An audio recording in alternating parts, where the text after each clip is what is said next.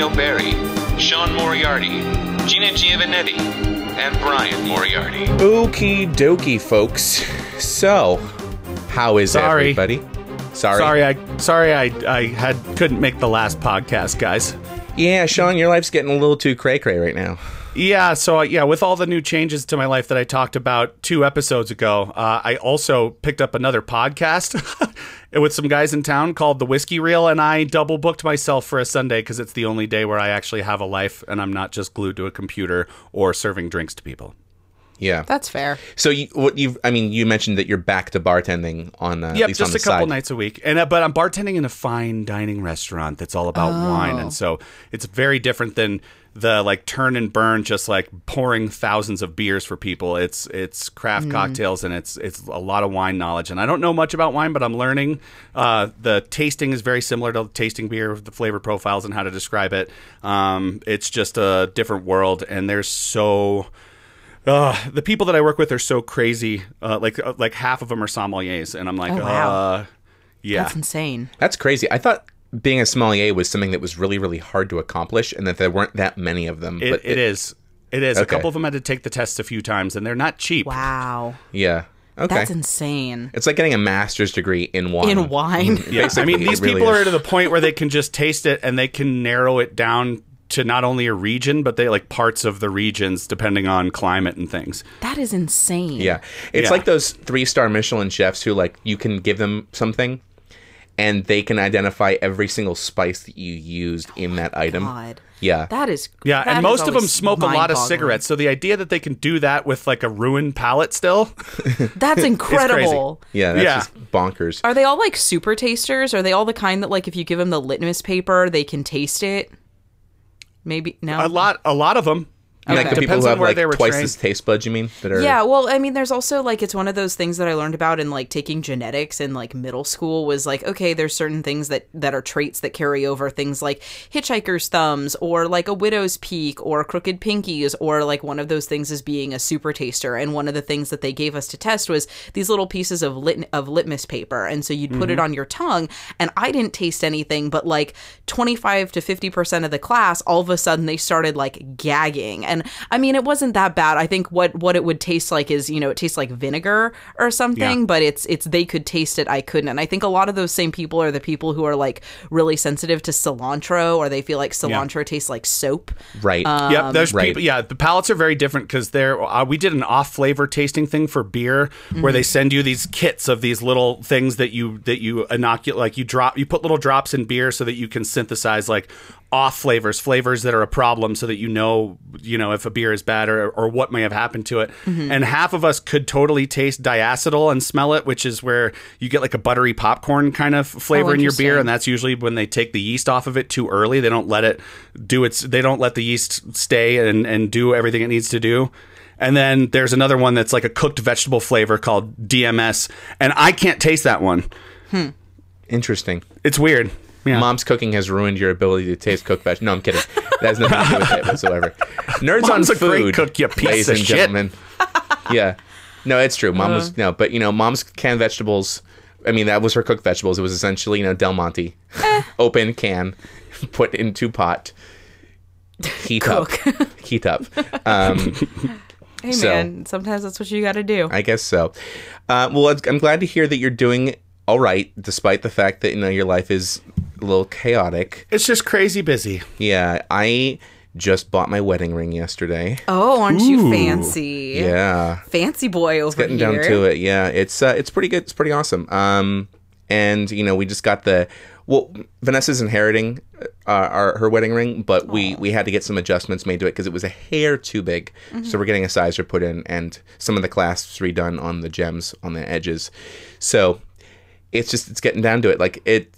For most people, it's just oh my God, now it's real. And for me, it's just okay, cool. I got this. Oh, wonderful. You didn't have crippling stress problems during your wedding. Great. Too bad every fucking buddy else did. No, I have 16 new gray hairs. I have another ring on my cock after my wedding. You didn't realize that men age in rings down there. Sean, I'm getting stressed from other things about the wedding other than that, like the guest list, which we won't talk about. We'll talk about off the mic. That's fair. Let's just say Dad and I had words yesterday. So in the way that we usually have words. Which, because we're Irish, usually involves, emotional triggering jabs to each other. I'm Italian, I feel. It's a lot of the same, just with more hand motions. So. Exactly. Yeah, ours is more lyrical because we're Irish, I guess. So I'm guessing, okay, just based on what happened with my wedding, I'm guessing he's like, so how many of just my friends from work and stuff can I invite to your wedding? Basically, right? Yeah. And he told us like literally at the last possible moment before we could order invitations. And this is a man who spent his entire life getting on my case for waiting till the last minute on shit. Brian. Oh yeah. Just let him do it because I buckled and was like, fine, invite all of them. And guess what? None of them came, but they all sent checks, which was great. That's what Dad was trying to sell me on. It's like, they're probably not going to make it, but you're going to get money. They did. They're not going. Oh, well, actually, Anita and Janet might make it. Actually, they will because it's in the Bay Area. Mine was in Vegas. Yeah. In September. Yeah, yours seemed like it was a little more of an excursion. But there's a few people who probably won't. I mean, Dad, he was very honest. He said they're probably, they may already have vacations planned, but and these names are people who you don't need to know, audience. It's getting down to the wire, though. My wife keeps telling me, hey, is Brian getting married? Because we don't have a fucking invitation yet. Yeah, well, we are doing it, but we sent save the dates out. Save the dates. We have this app that we're using called Zola, and it gives you a checklist of when things are getting done, and they say March. You send save the dates a year before, and then you send the invitations 6 months before. Okay, hold on. So I'm sorry, I didn't realize we were getting married in 1925. Zola.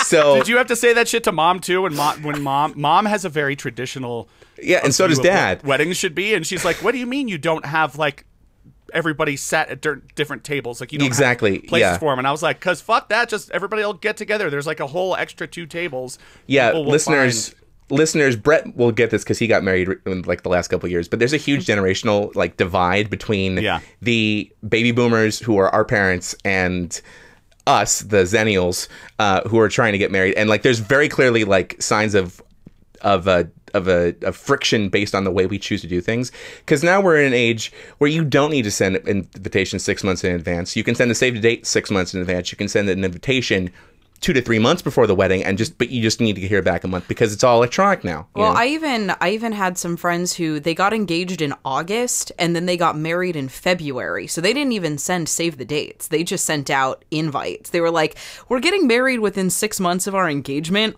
Why are we wasting money on save the dates?" And they it was a cute Lego themed save the date, and she's just "Listen, I spent time trying to put all of these Legos together, so I'm going to post it on Facebook, but nobody's actually getting one mailed to them." Right. Yeah. So and we didn't even have an engagement party. And that's crazy to the baby boomers that you don't have an engagement party. It's what the fuck? I got engaged and then didn't get married for a little over 2 years after I got engaged. Well, I thought it was funny because a bunch of my cousins got married, and my mom at one point, we were getting invited to engagement parties, and my mom was like, "I don't understand why all of your cousins need engagement parties. You're already having a wedding. They're all going to have bridal showers and things. An engagement party is just another grab for presents." And then fast forward to a couple years later when my sister gets engaged, and we never actually ended up being able to get one together because my sister lives out of state.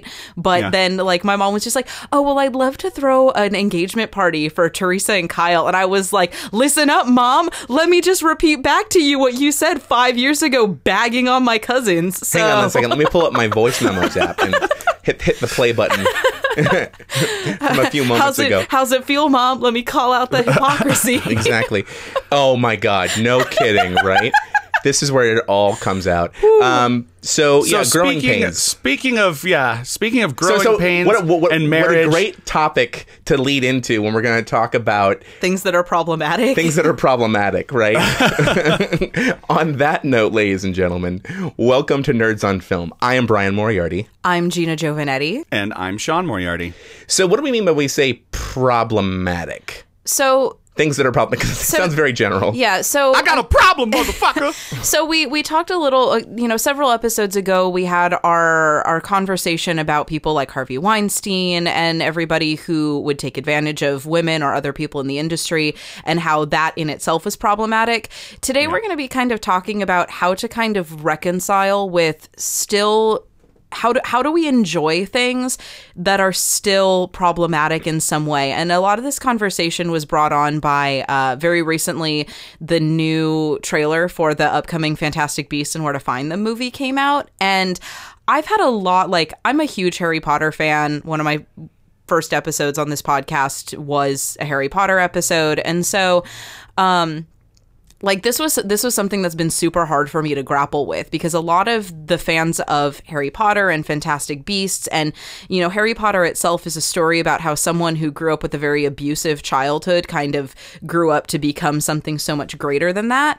And a lot of us who are fans of this series and who are fans of this, you know, fandom, excuse my using that term.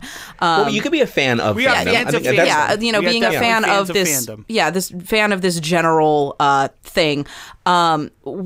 There's a certain level of, like, we don't like it that Johnny Depp was cast in this series as kind of a regular. Yeah, he had a little bit part in the first one, which kind of made it a little easier to swallow.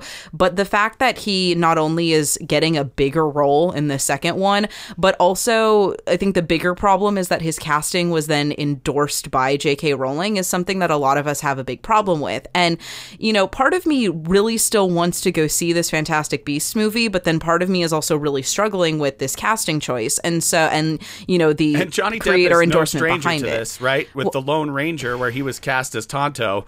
I'm like, what is Yeah. it about Johnny Depp and controversial casting choices? Yeah, and you know, part of it is, you know, a lot of us don't like that, you know, he as an abuser, or, you know, at least an alleged abuser, has been cast within this realm of what's supposed to be a very uplifting story about how people can kind of overcome these tribulations that are in their past. And for something that's become such a help for people growing up, they don't like that they are then looking at a screen with, and then their money is supporting an abuser. And so that's just one of many things out there. The other thing is, you know, well, a lot of people, I know their favorite show was House of Cards. And so how are they, you know, supposed to enjoy it now with all of the shit with Kevin Spacey going on? Things like that. It's not only this, how do we enjoy these things that are still problematic, but then also, are we allowed to still enjoy them? And it's those are two great examples, because Johnny Depp is the villain in Fantastic Beasts 2, correct? Yeah.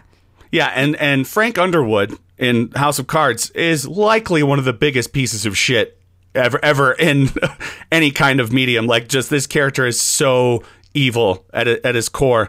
So is it easier if you could just, if you're supposed to hate them anyway, or are we, like, is it really the fact that money's going to these people to pay? Well, these people? I mean, think of it this way too. You know, using Johnny Depp as the exact same example, the original Pirates of the Caribbean movie is still on Netflix. You know, every time you watch something on Netflix, the people in that movie are getting a royalty. You know, so there is that moral question of, well, me enjoying this property still ends up benefiting a person who I don't support. Right. And Yeah. so at the end of the day, do we just kind of use a certain level of cognitive dissonance and, like, you know, try to separate ourselves from it? Or It also is depends it on the something time. that we do kind of have to face? This is the movements that are going on right now, and how everything is so much in the spotlight. And I mean, shit that had been going on for, you know, 100 years, but that we are now seeing happen right now. It's fresh. It's like a fresh wound.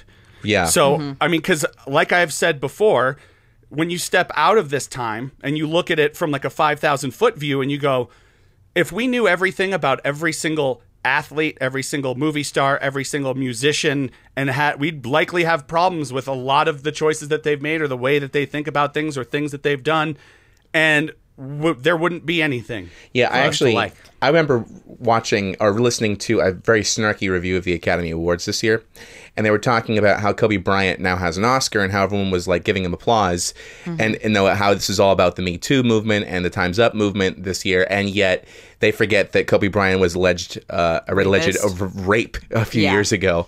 So it's like they, you know, the memories of some of these people are very short, is what this And person in that was case, if commenting. you've read the details of that case, the case went, the charges were filed against him. He said, all right, it's obvious that you want money. I'll give you this much money. And they took it and ran. So you have to always remember, without knowing the details of each one of these, and I've said this before, there are so many people that deserve the shit end of the stick that they're getting right now for the horrible things that they've done. But along the way, there are going to be people who are being extorted, essentially. And it's tough to know who those people are. So that's why we have to have this stance that you have to take the victim's word for it until you have finite proof that it went the other way. Well, I think it calls into attention a couple of uncomfortable questions that we have to ask ourselves. And it's not so much about, I mean, yes, it is very much about the moral quandary of, can you separate art from artist, which we've had a conversation about in the past. But separating art from artist, but also the conversation of call-out culture, right? You know, the whole left wing of this country. I mean, the right wing too. I shouldn't. Let me take that back. I shouldn't single out one side of the political spectrum here. Our culture in general now is very much in this place of, we are very quick to point out hypocrisy. We are very quick to call out anybody behaving badly without asking a lot of questions. Without thinking about, you know, maybe there's information we don't know either. And then again, that is not to say I am defending any of the people who are quick to call out any of, because obviously good has come from it, right? You know, but there is a toxicity to call out culture, and it is becoming an increasingly toxic entity, right, on the internet. Particularly. Right. And I think the issue with call out culture, or not the issue, but like the reason call out culture is so big is that a lot of us have grown up in an era where, unless we're very overt and very big and very loud about calling out the problems with these things, we don't feel like we're getting heard. And so I feel like that's why call out culture is such a big deal. But I think because it is something that's so new, and there are so many people that, you know, this is a new concept to them, like even, you know, people my age or friends of mine, or even people that are, you know, a little bit younger than me, are people that you know, I'm going to use the term feminist as example. For the longest time, these are people that kind of shied away from calling themselves feminist, because feminists now had, or at the time, feminist had like a worse connotation. But now it's like, it does. But like, that's the thing though. But now I have so many more people who are like proud to call themselves a feminist, but, you know, because it's not necessarily something that they've been a part of for a good chunk of their life, it's still very like white feminism, and they're kind of not necessarily knowing how to navigate the idea of like intersectional feminism. And it's very easy to like call out something and yell, you know, down with the patriarchy, but then it's also like, well, look at all of the other things. And so and we're also coming from like that, the feminism example, and the terminology and the stigma with the terminology also feeds into how when we grew up, it was a don't be a tattletale fucking culture. And that had been going on for years and years and years. So you have all these suppressed feelings, people feeling like they can't say that they're feminist, people feeling like they can't call attention to stuff because they don't want to be a tattletale because it was something that has been passed on as some bullshit fucking societal norm. That builds, it's like a fucking volcano of lava building up, is why we're seeing why it's such a strong response now. And I think it's warranted at this point. Think about how long people were silenced. And I think the truth is somewhere in between, right? You know, yes, it's true. We've had the pendulum one way for so long, for mind your own goddamn business, to now, oh, you did something wrong, I'm going to call you out for it. And it's swung so far that we're now trying to find that equilibrium in the middle of, okay, when do we call out stuff? How do we call it out in a way that's actually constructive and productive? And believe me, I'm all for calling people out on their bullshit. Like, I really, really am. I do not mince words with anybody on the internet when it comes to that kind of stuff. But nevertheless, like, I'm also coming at it from a person who, and this is my own obliviousness too, is like, I never actually mean any of the narrative that comes along with me. I mean, I unfortunately carry the narrative of being a heteronormative white male. And I just think of myself as a person. And so when I call somebody out or I say something, I don't think of it as me coming off as, oh, I'm being a guy, or I'm reinforcing sexism, or I'm doing any of these things, or vice versa for that matter. It's just me being me and trying to do what I think is the right thing. And there's also that idea of like, yes, we have had that establishment of the, you know, for lack of a better term, the white heteronormative middle class male voice kind of being the normative that has been like our normal quote unquote narrative. But that it doesn't mean that like those narratives don't mean anything either. Yeah. Like, yes, this was the established norm for a while, but that doesn't mean we're going into an era where their voices should be completely disregarded either. It's just we should make the effort to hear all of the other voices as That's well. so true. But the reaction is constantly like, oh, now my way of life and my thoughts are being threatened, and they're not. Right, that's ridiculous. That's a hard thing to grapple with because it's, you know, everyone's voices do contribute. Everyone's voices do mean something. That's why we're able to get people like Terry Crews or even people like Brendan Fraser. I read a really interesting Fraser. It's Fraser. Sorry. He gets very uptight about that. That's why I'm just emulating Brendan Fraser's opinion. I read an article really recently that part of the reason he's kind of been out of the spotlight for so long is because there was a certain level of him kind of being very objectified that he wasn't quite jiving with. And so even the voices of white heterosexual males are still valid. It's just we need to make the effort to make everyone else's voices just as valid. Yeah, and it's very true. And I really wish that Roxy was here because... Oh, God, I know. Because her psychological training, I think, really, really would help out with this. But I feel like a lot of this is...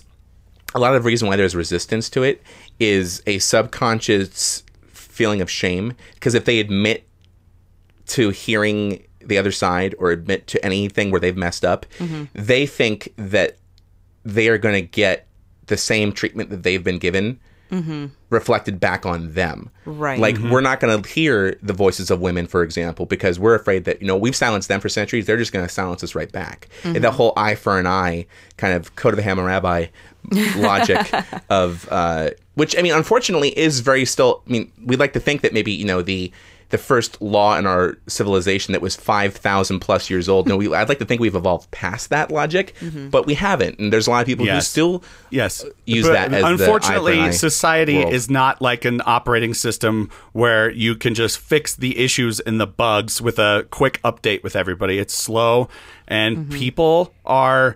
I mean, we've seen how popular nostalgia is to market to people. That comes, I think, from a deeper primal thing that we all have in ourselves where tradition, some people just get so fucking attached to tradition and the way things were. And like even, and it's controversial to say this, and I'm sorry if I lose any of our slightly more conservative people, but the fucking Constitution, when you're like, oh, we got to adhere to this 200-year-old fucking document. And I'm like, why?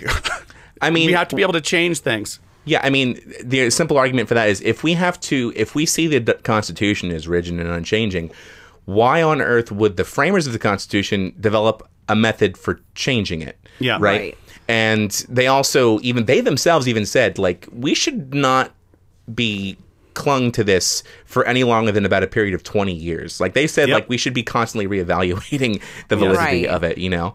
And sure enough, you know, that's why we've been able to progress forward, right? You know, if we didn't amend the Constitution because we thought that women would have rights, it's implied man is the terming of mankind, not man as in guys with, those with penises. It's not? Yeah, it's right. You know, we wouldn't have had the 19th Amendment, you know? It's sometimes we gotta fucking spell it out for you, you know? And it's much for the edification of the people who have been silenced as it is for just the pursuit of justice too. You know, I don't know if you guys have been watching Adam Ruins Everything at all. I've seen a little but I've bit been of it. binging it on True TV. I love that show. And so I just recently watched Adam Ruins the Suburbs.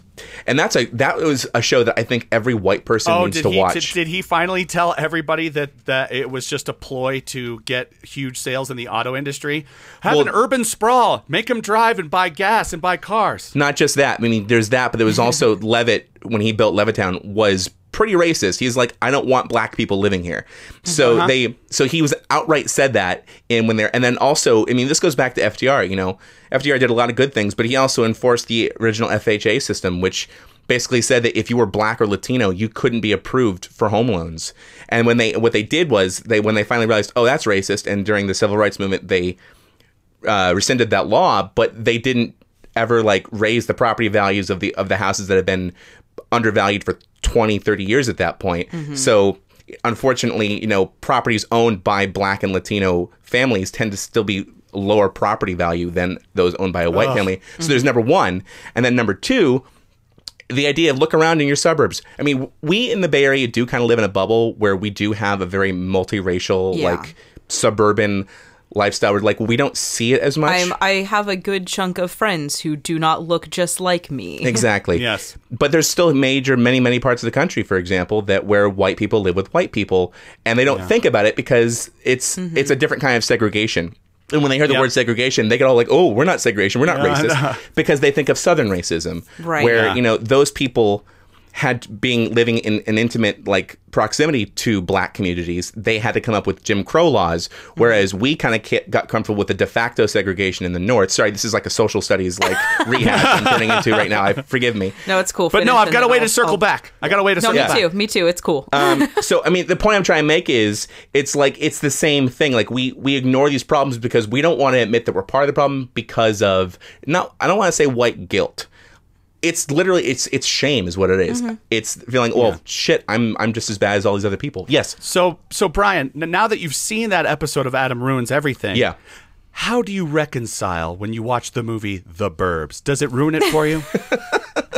Does it ruin it for me? All they needed was a little bit more diversity in that town, and that fucking weird family would have never gotten away with none of that. No, I think the funny thing is that movie, no, it doesn't ruin it for me, but I also think of the movies I'm joking, you piece of shit. I know you are. But I'm actually going to answer it seriously. Like, I also think about the movie Pleasantville. Oh, yeah. Right? Pleasantville directly challenges that exact mindset without doing it. Unfortunately, the entire cast is white, but nevertheless... The entire cast is white, but they're all in black and white. Yeah. So white people in Technicolor are supposed to be I guess they are colored people. Right. And there's also, I think about, I mentioned it before, like a year ago, but Zootopia. Zootopia does such a beautiful way of analogizing foxes with, racism and bunnies with sexism and making those two, like the two narrative threads of this. But we make it about animals, so it's not such a touchy subject, you know.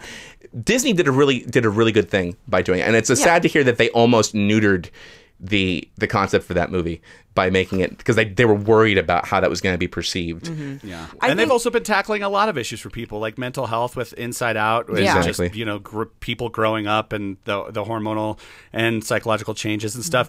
And we need Disney and Pixar to do that, because otherwise we'll have, go back and watch some of the movies that we watched as kids. The themes and the morals behind them weren't always necessarily just. Yeah, and especially considering that Disney himself was a flagrant racist.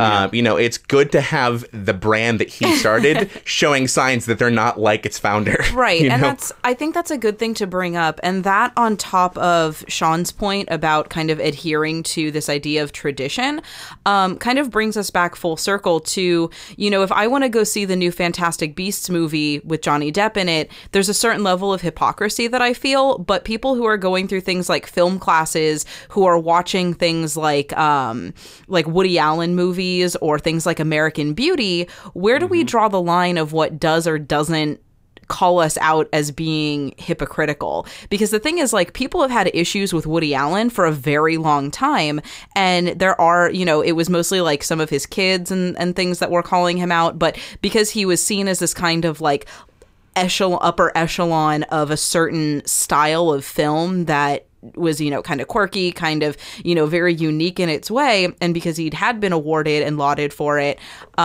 he wasn't necessarily as heavily gone after as, say someone like Johnny Depp or Kevin Spacey is now. And I'm not saying like, oh yeah, we should now treat Johnny Depp and Kevin Spacey like we treat Woody Allen. That's not what I'm saying at all. But it's just kind of like, well, where do we draw that line? If we're teaching these films in class, do we recognize that they are problematic? Do we call them out? Do we then use that as another kind of lens to when we look at things analytical, in the same way that, like, I'm an English major, and one of the things that we look at is we look at things through particular lenses. And so we recognize when particular authors are racist, or, like, you know, when you read the N-word in things like Tom Sawyer and Huck Finn, we recognize that that's not a thing that we do today, and it was problematic, but we're able to then kind of use that as a lens to continue to learn from it. Now, things like that are a little bit different because a lot of those things are in, like, the public domain now, and not as easy to be, like, consumed and entertained like movies do.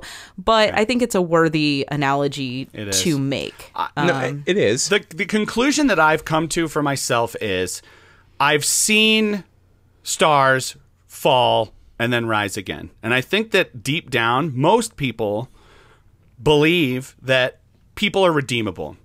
So we see the public outcry on the internet, the negativity about a situation, and the outrage is always the loudest. And that's what gets picked up by media sources. And that's what people believe is, this is how we feel about all Kevin Spacey's content from now on. But if you look at things like House of Cards on Netflix, or let's look at the NFL, for example, when all the domestic violence issues were happening in the NFL and were in the spotlight, the NFL still didn't see a single fucking viewer or drop in money that was coming in. People didn't stop watching the NFL because of it. Because deep down, I think everybody thinks everybody's redeemable, and they don't think that it's worthwhile to stop watching something, or stop being a fan of something, or stop loving something because of the bad eggs. Well, there's that, and I know, to quote Harry Potter for a moment, Dumbledore talks about that line, I believe, in the 4th or 5th movie, where he says, you know, soon, Harry, we're all going to be faced with the choice between what is right and what is easy. Yeah. You know? And you could make that argument. You could also make the argument that some people are making the easier choice because, well, they don't want to sacrifice football because football. Well, I think that's something. I think it's interesting that you bring that up as an example, Sean, because there are people that, you know, were starting to either boycott games or boycott a particular player. My example is Colin Kaepernick when he decided to kneel during and the that national too. They anthem. still didn't lose any money. But people are still watching. But he then got, like, blacklisted. Like, he's not on any team or anything now. Meanwhile, we have abusers and things that are still able to play, but then someone who decided to take it upon himself to do a silent protest and is now kind of out in that community and, you know, walking the walk that he was talking the talk for, has now been blacklisted. And I think something else I want to address in this is that a lot of this call out culture is still has a very underlying racism behind it. There are people whose careers have been, like, ruined by this because they are people of color. So around the same time, an instance that happened around the same time in recent memory was the allegations against James Franco and the allegations against Aziz Ansari.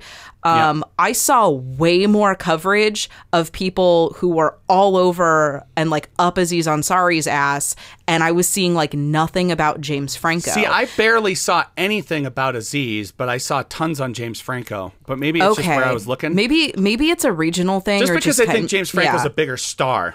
No, that's fair. But I think, again, like, I guess the interpretation I was getting was that, like, people were being a little bit quieter about James Franco because, I guess, you know, if you want to say he's a bigger star, at the time he, you know, was more in the media because of things for The Disaster Artist. He was, you know, nominated for a Golden Globe, potentially going to be nominated for an Oscar at the time. He wasn't, but, you know, we saw what happened there. But I think that's why I saw so much more about Aziz Ansari. And it seemed like a lot of it was also that, like, he as a person of color was getting more vilified than I saw, you know, people not of color, white men, being vilified. That makes it, you make a very good point with that. And I also saw a lot of people just saying, well, hang on a minute with Aziz Ansari, because there was a lot of debate over whether what that woman's article about even qualifies as part of the Me Too and that movement. was that woman's article. Then did he have a bunch of women come out after that say supposedly, they had similar? Like, I think that one there's a lot of conversation around that, you know, we don't necessarily need to, like, and that's another one where it's like here, we did talk about when we last touched on the abuse subject in Hollywood. We talked about the difference between an isolated incident and a pattern of abuse and abuse of power. a pathological like Yeah. behavior. Franco has a whole lot of people, and a lot of these guys have a whole lot of people going like, this was systemic, this was horrible. And then you have somebody come out against Aziz Ansari, but he gets burned harder because he ain't white.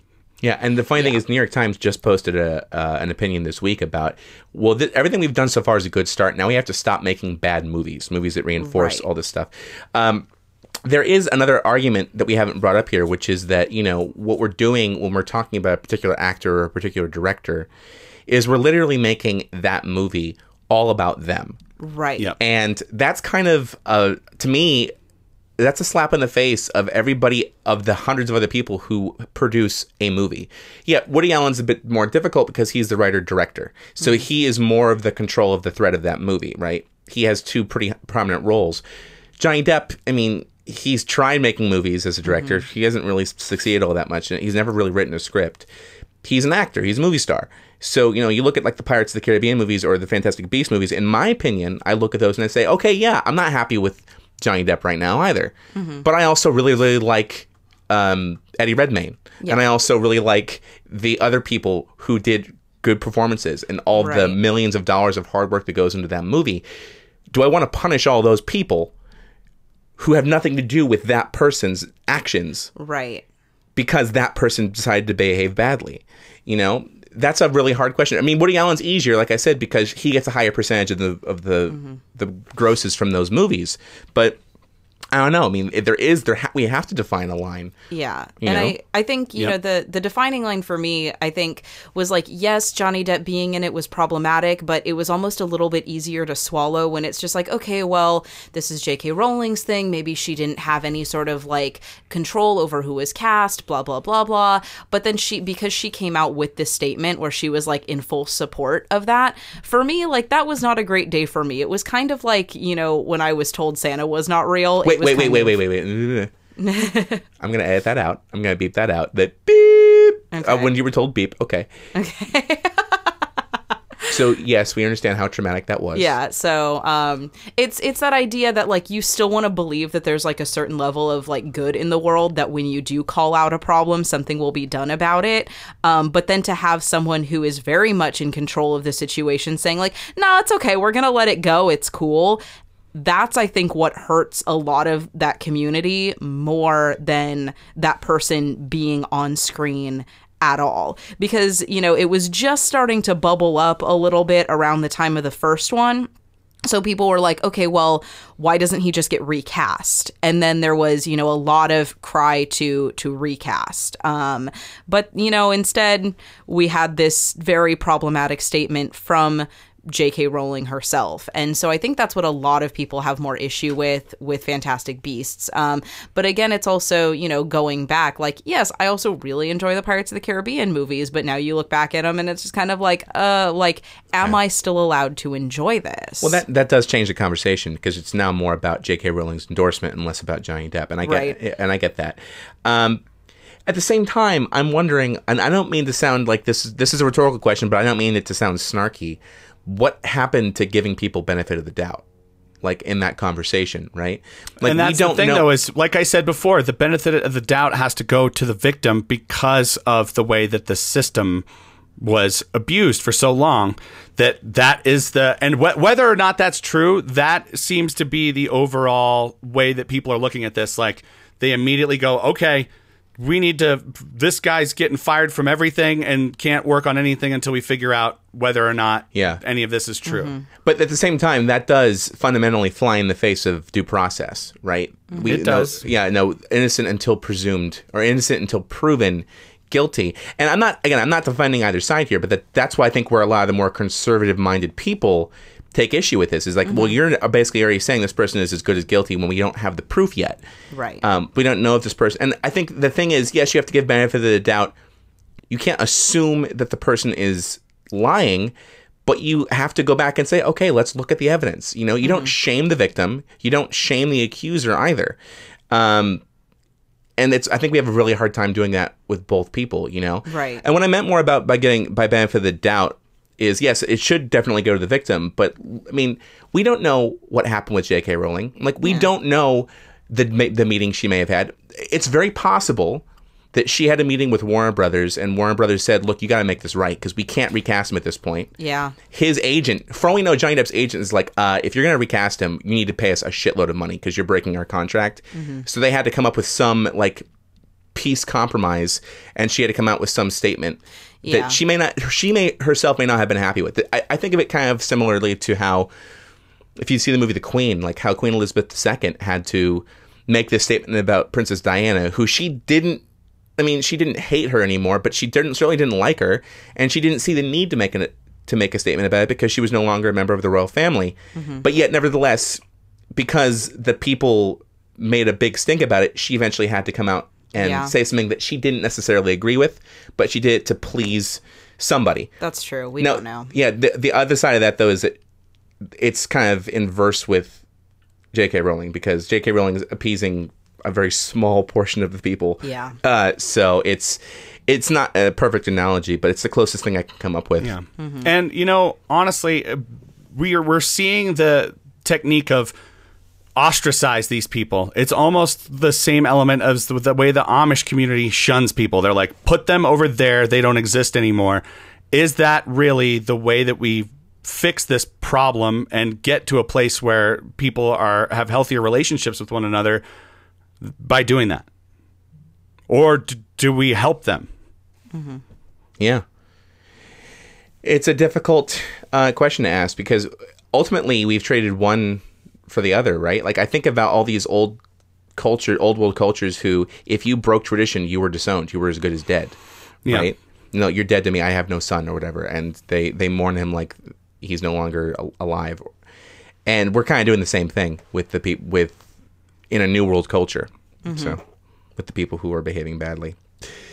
But you know what? When I think about it, though, and it turns my heart, I think some of these people, like, I do think I have a very revenge-oriented mindset towards a lot of them. Like Harvey Weinstein, I'm like, please just go put him on an island and with just a bunch of cupcakes, and then he can't bother anybody. But is it really going to help the problem? Right. Yeah, and Weinstein's actually a good example of somebody who he's gotten his just desserts. He's been kicked out of the academy. He's universally reviled. He's lost. I think he had to either they bought him out or they sold out his share of Weinstein Company. I think Bob Weinstein's the only person who's in charge of it now, and even then, we're not even sure if Weinstein Company is going to exist for much longer because of what's happened. They're changing the name. They are changing the name. Yeah, right. Because Yes. I think they if I could be wrong, but the last I checked, they hired a woman to take over the company. Yeah, I think it was like a group of several women bought out his share. Yeah, that's what it was. Okay, which is awesome and beautifully ironic. Oh yeah, Yes. all So- about it. But yeah, I think at the end of the day, I think this is a great just conversation to have, because not only, the three of us were able to sit here and have this conversation, and some of us may have different views on it, but we were able to be civil about it. And I feel like a lot of call out culture, a lot of the problem with it is people get very defensive. They're very, in their own head about what their side of the argument is. And I think just being able to engage in conversation about it is an incredibly valuable thing that will continue to move our culture forward. Yeah, you may not necessarily change one another's minds, but to be able to just kind of sit and listen, I think is an incredibly valuable thing too. Yeah. You know what I think would be really cool? I think it'd be, because a lot of this also is the enabling of social media behind this, and the instant gratification of, oh, you should just fucking, I'm just kidding, my thumbs are so on fire right Only now are we Yeah. realizing that we've been mainlined into a rat maze where you hit a button for a Right. sugar cube. Exactly. But like, what I would love to see Facebook and Twitter and Instagram and all the other social media apps do is build in an algorithm where the moment they see, and it's not like a server thing, it's like a localized thing where they run an algorithm that if they see a word that's a name calling word put in, or like when you're putting in a response, something pops up and says, hey, you know what? Why don't you take an hour and we're going to about save it. this post as a draft. Why don't you come back in an hour and see if you really want to post this? Because honestly, if we all just like took a break and just like took a couple deep breaths and just like didn't think about it for a little bit, we probably wouldn't be nearly as angry as we get over stupid shit over the And internet. I'm hoping that eventually we can integrate custom video ones where you can like put your, like I could put mom's face into it, and every time I'm about to put something, she pops up and she goes, "Is this the hill you want to die on?" She says that shit all the time. Yeah. Oh my God. But there is a certain wisdom to that. There, Yeah. you know, like we can exist, we can have civil discourse online. I know, I've done it. You know, and there's also this new system called Kialo, which is like it is actually meant to be a debate platform. Oh, interesting. And it's designed to use reason and facts versus emotion. Yeah. Oh, And there's okay, a set that's of solid. rules and time There's a set of let out. very firmly set of rules. And there's like a system for filtering out emotionally charged responses. So, And I Nice. think that's it. So much of this conversation rides on it being very emotionally charged. People having very deep-rooted feelings or deep-rooted experiences that then affect how they feel towards a particular situation. And all of those voices are valuable, and they are so worth listening to if we are willing to do so. yeah, totally. And I think that would honestly that's the responsible thing we need to be doing. Like, at this point, you know, Facebook's already dealing with a world of hurt with the whole Cambridge Analytica scandal. And Yeah, which is it's a great time to be a guy who does Facebook advertising for people. yeah, it's a great time to be a shareholder in social media or in tech in general, because boy, my Apple stock is not I'm doing actually great right now. I have made a political ad for someone running for Congress on an independent ticket in Colorado, and I'm like, what a time to be doing this. What a time to be alive. People love seeing this shit. Well, that's actually, I would actually love to hear that. So, someone who works in social media marketing, Yes. what's that backlash like? Well, this is what I don't understand and another thing that I saw when I would explain to people, when I told them about how awesome it was, the targeting abilities, and how Facebook doesn't only target you based on the interests and behaviors that you've laid out on Facebook, where you say that you like movies or you like snowboarding or whatever. Facebook also uses your web history. Yeah, the Facebook With cookie cookies that they to install sell for when you you're not shit. on Facebook. Yeah. So Yeah, it's great. Business owners and people like politicians that want to get out there and get their message out to a certain amount of people love how robust it is. But when I explain to those people how that works, they go, "Wow, that's kind of scary. It's a little Big Brothery, you know." And I'm like, "Yeah, but I mean, advertising's always been targeted based on demographics and psychographics and things, but it was way more broad. It was way more vague. You knew that this audience was on this channel watching this content at this time, roughly, but you didn't know that like you could hit somebody." Like I've said before, and I use this as an example with my clients, I'm like, I'm a guy who is like obsessed with Batman and the Denver Broncos, and I see ads for like Bronco themed Batman shirts all the fucking time. Yeah. Like they're making shit just for me. It does. As a privacy person, it does make you very nervous too, because you get this whole, like, you literally, you know that you weren't using this on Facebook. It was a conversation you were having with your SO at home, and then Yes. the next day you see an ad for exactly what you were talking about Yes. in your newsfeed. You're like, fucking Facebook has been recording my conversations. I Yes. know it. And if you give them And- permission to use your microphone, they are literally going to be typing And it. they targeted these people in what we're talking about when we're talking about the Russian ads and everything. They were targeting people based on their behaviors online of being either super left wing or super right wing, and delivered ads to each side, making the gap and the distrust even further from the opposite end of the room. And Yeah, it so seems to- it's like the targeting for advertising for products and businesses, I think, is actually amazing. Don't you enjoy seeing ads for things that you'd actually be fucking interested in, and not shit like not constant Cialis fucking commercials or Boniva commercials and shit Yeah. like that? Yeah. No, totally. But But there needs to be a certain level of privacy when it comes to things that are political, and I think going in there and cleaning up all of those targeting, the different kinds of targeting on there, being like, you can't target somebody based on certain things like politics and religion. Yeah. And in a world where, unfortunately, one political party controls all three branches of government, we're not going to see those changes happen right away, because it was that party, sorry, I am going to say the Republican Party at this point, that was very adamant about getting the Citizens United case, ruled the way it did, right? One swing vote changed campaign finance reform that meant some Republicans like John McCain had spent decades fighting for to keep things fair and balanced, because they knew that if you didn't have that, you get what we're having right now. I'm fairly convinced that Donald Trump would not have been elected president if Citizens United had been ruled the way it did.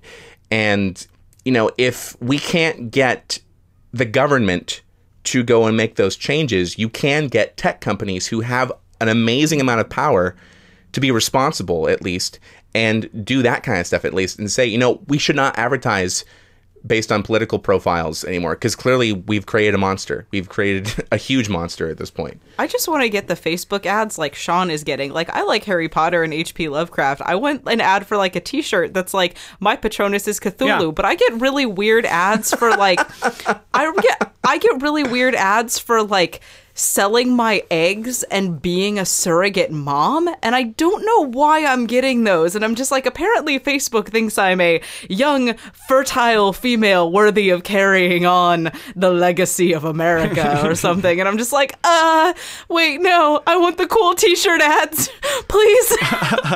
Yeah. Facebook, if you're listening, please get those ads off of my profile. They're creeping me out. Right. And the thing is, you do have control over that. You can actually look at a good chunk of your profile now of what they've used to analyze you for. Oh, okay. And you can say, you know, I don't want them to use this. I don't want them to see this. I don't want them to see this. Yes. Yeah, you can do that. But most people don't know how, and they don't make it easy. I mean, they do give you instructions, but they don't really make it easy for you to find that information. No, and most people that are running business pages and don't know what the hell they're doing, they don't even know how to like assign page roles. Do you know? I spend a week sometimes trying to explain and get people to let my company answer the like request to run their page. Yeah. Like they don't, people don't know how to do things on there. But I still think that Facebook advertising, it's still, and because they also deliver to Instagram, because Instagram, you can't put links in any of the content. So the only way that you could do that is to put up an advertisement. I bought a couple things this Christmas during the Christmas season, the holiday season. Advertisements for little, especially nerd-related gifts and things like that. Like, even though I was a customer, I still saw ads for Loot Crate all the time on Instagram, where you could just click through, and they had an awesome landing page where it just led you to easily buy that thing without going through a bunch of bullshit.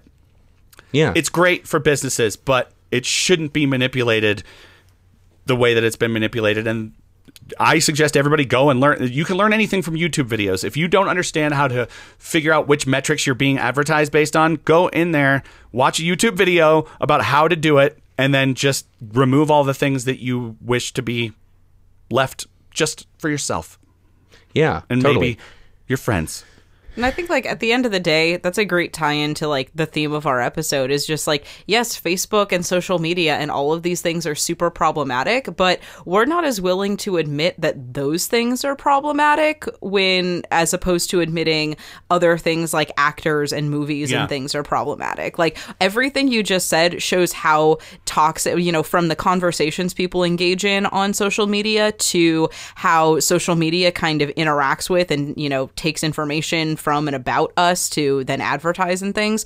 That's super problematic. But I know a lot fewer people who would say, well, I'm going to get off Facebook because I don't like this invasion of my privacy. I know way more people that would say, I'm going to boycott this movie for this particular actor. And then they're going to talk about how they're going to boycott that movie on social media. Yeah. So I think it's just a thought, food for thought of, examining what we find value in our lives and kind of then how we adjust our viewing of those things and our consumption of those things. Mm-hmm. Absolutely. Yeah. And I know this episode feels like it went all over the place, but what I really think we did is we looked at this problem of call out culture from several different angles. And I actually really appreciate that, Did something a little different for you listeners today. Yeah, but sorry. No, but this is us. You're welcome. But you know what? No, I'm sorry. This is us geeking the fuck out, but it's geeking the fuck out in a truly intelligent way. Not to say that like we can't intelligently talk about Thor, but I'm just saying, there's a place for nostalgia geeking out, and there's a place for academically geeking out, which is what we just kind of did, I think. Right. For the last hour. I think this is also an opportune moment for our listeners to reach out to us too. Like, how do you feel about this idea of call out culture? How do you feel about consuming things that maybe have now been revealed as being problematic. You know, maybe people have told stories about someone who was your favorite actor, whether it be Kevin Spacey or whether it be Johnny Depp or whether it be, you know, a Weinstein film that you really enjoyed, but, you know, what do you do now about it? And so I think that's kind of an opportune moment for y'all to reach out to us too and let us know. Absolutely. I would love to hear people engage with us about this conversation. And since we're a little light on feedback for this episode, or actually for this whole round of recordings, Sean, why don't you tell our listeners how can they engage with us and become a feedbacker? You can go to our website, nerdonomy.com, and you can click on that Talk to Us button, which will send you to a contact form that will email all of us. Or you can hit us up on social media. We have a Facebook page. That's the one that we're the most active on. Or you can hit us up on Twitter. And then if you're only an Instagram person, you can reach out to us there. But honestly, we don't look at it that much, and we're terrible. Yeah, we're all terrible people. We all suck. That's the lesson of the day. We are all terrible people. Hit us up on We that are all problematic terrible social people media. is the episode title. Yeah. It's true, very much so. And it's also a very Catholic thing to say. Like, we should almost, I feel like I should be flagellating myself as I say that. Yes. We are all terrible people. We are all terrible God. people. You can't see it, but I'm whipping myself with an imaginary whip right now. Yeah, it's an interesting thing to see. Okay. Thank you, Sean. But, you know, I also think the most important thing you can do, though, is spread the word of nerd, like the bird turd, as we've said before. Oh, yeah, someone else did it. Finally. God, I've been waiting. And when you guys do that in the other episodes, nobody does a bakak when I'm not there, and it always Well, Yeah. I know. Well, sometimes So, Roxy Gina, you're does the it. second in command for bakaks. I know. So sometimes Roxy does it too, and she hasn't been here. And we miss you, Roxy. Please come back. We need a real adult. Baby, Yeah. come back. Yeah, she'll be back soon, hopefully. Yeah. But I'm very serious about that. Don't just tell your friends, family, clergymen, maybe not clergymen, about our podcast. Tell your lawyer. But don't just do that. If you see our post on the social media, responsibly share and say how this is awesome. Yes, and if and you're also thinking do- about calling us out, don't. Do lightly illegal shit, too. Write nerdonomy.com, like, with a Sharpie on the inside of shitty bathroom stall doors. Only shitty ones.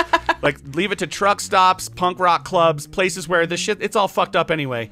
If Just you go ahead live, and- yeah, particularly if you live in and around Seattle, like, do that. Like, seriously. Portland. Like if you're like in like if you find like a rest stop near SeaTac, maybe like you know somewhere that's like on the way to culture. Not to say, oh sorry, that's mean. SeaTac has culture, but just like like if you're somewhere like in there, put it there. Seriously, like. Nerdonomy does not enforce vandalism or encourage vandalism. Please don't do that. And please post responsibly. Yes. If you're in the Air Force, spell out nerdonomy in skywriting. What else could people do? Again, Once a day, throw an old, like one of those Mexican glass Coke bottles. You know, the Coke that tastes way better than regular Coke. because it's got that Put a cane sugar. note with like a little thing about one episode in and throw it into the ocean every day. Like let's just cover all the nerd things at this moment. So first of all, so we've covered that. We've got Westerosi Raven. Send a Westerosi Raven, right? Send me a Harry Potter owl because Exactly. I will Yep. flip the fuck out over that shit. Right. Write it in the sky with a broomstick, a la Surrender Dorothy in The Wizard of Oz. I don't know, make a fucking Nerdonomy crop circle. Yes! That shit would be amazing. And I just listened to a different podcast talk about aliens. So, you know, there's options. There's options. Get a nerdonomy tattoo on your face. That's a little extreme. And just Yeah, and that's if you not do a little it, extreme. That's a lot extreme, but I think we're worth it. yeah, but don't put it on your forehead. Seriously, we've seen what happens when people put symbols on their forehead. It doesn't end well. No. So, you know what, guys? We're having a lot of fun, but we do have to adult and get on with our lives. So we have to get out of here. But until we meet again, stay nerdy. Tune into our next exciting episode. Same nerd time, same nerd channel, nerdonomy.com. Bye. Peace. Later. And roll credits.